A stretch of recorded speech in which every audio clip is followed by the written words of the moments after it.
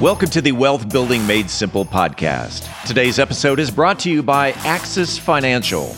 Today, along with John Thurman of Axis Financial, Philip talks about health insurance options if you miss the end of the year ACA open enrollment.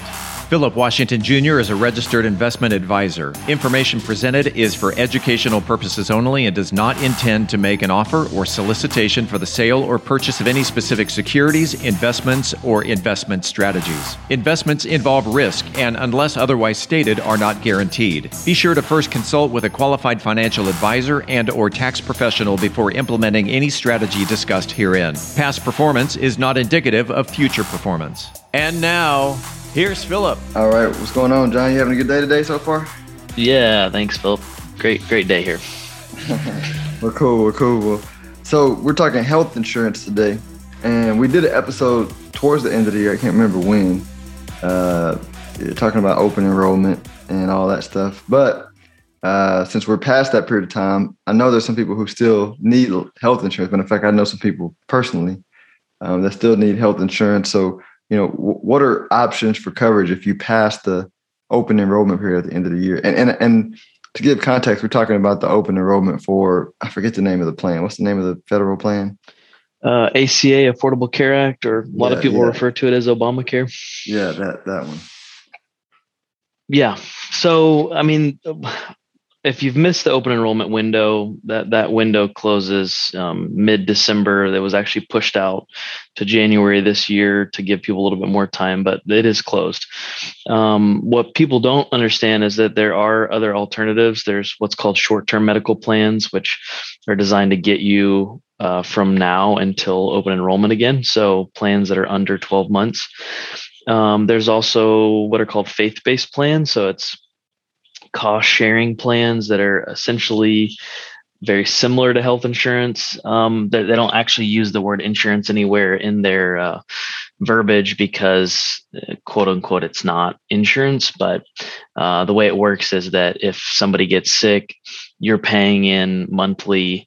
I think they call it share cost, and then they use that money and they allocate it towards someone's medical bills. So it's interesting because it's literally the exact same concept as insurance. That's what insurance is you're paying in money, Philip's paying in money, your mom's paying in money, and only one of us gets sick, then that money's pooled and it's used to pay the cost of getting sick for that person that is going through it. But there's options, so the short-term medical plan's one option, and then the faith-based plan's another option. What a lot of people don't realize too is if you own a business and you have the ability to set up a group, even if that's a group of 2, you can get group benefits all throughout the year. You don't have to have what's called a qualifying event, or have to be in this open enrollment window. And then the last and final resort is if you have a qualifying event. So meaning you get a divorce, you lose your coverage through your employer, you move out of your service area, then you have now what's called a qualifying event, and you could get an ACA or Affordable Care Act plan through healthcare.gov. So there's lots of options. I guess the whole point of this is that if you missed your window or feel like you have a need to get covered now, that it's not too late to get options, so to look at options from an individual health insurance standpoint as well as a group health insurance standpoint. And it's always a good time if you've had your group health insurance for several years and you haven't shopped it, it's definitely time to look at that. And it really should be looked at and shopped every year.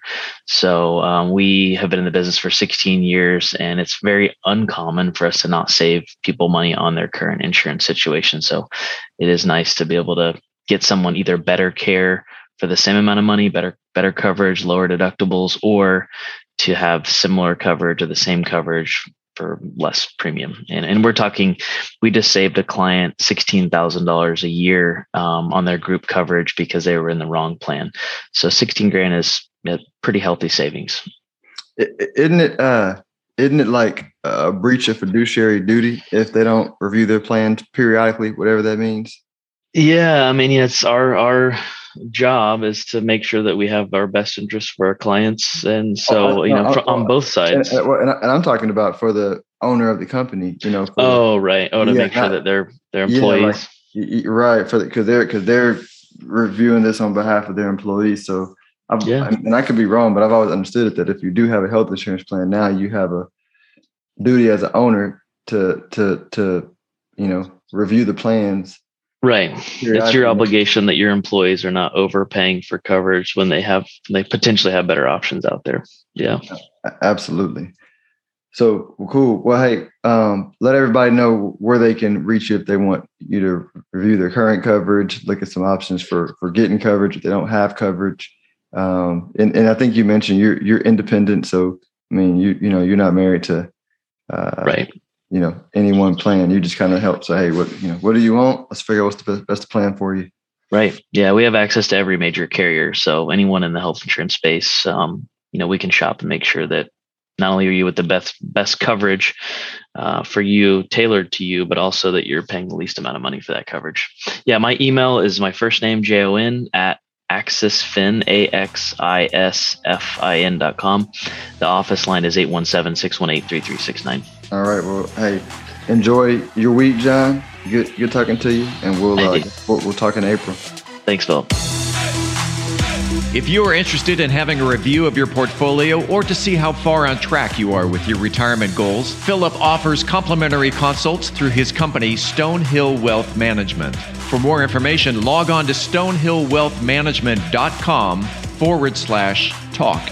That's stonehillwealthmanagement.com/talk. Philip Washington Jr. is a registered investment advisor. Information presented is for educational purposes only and does not intend to make an offer or solicitation for the sale or purchase of any specific securities, investments, or investment strategies. Investments involve risk and, unless otherwise stated, are not guaranteed. Be sure to first consult with a qualified financial advisor and/or tax professional before implementing any strategy discussed herein. Past performance is not indicative of future performance.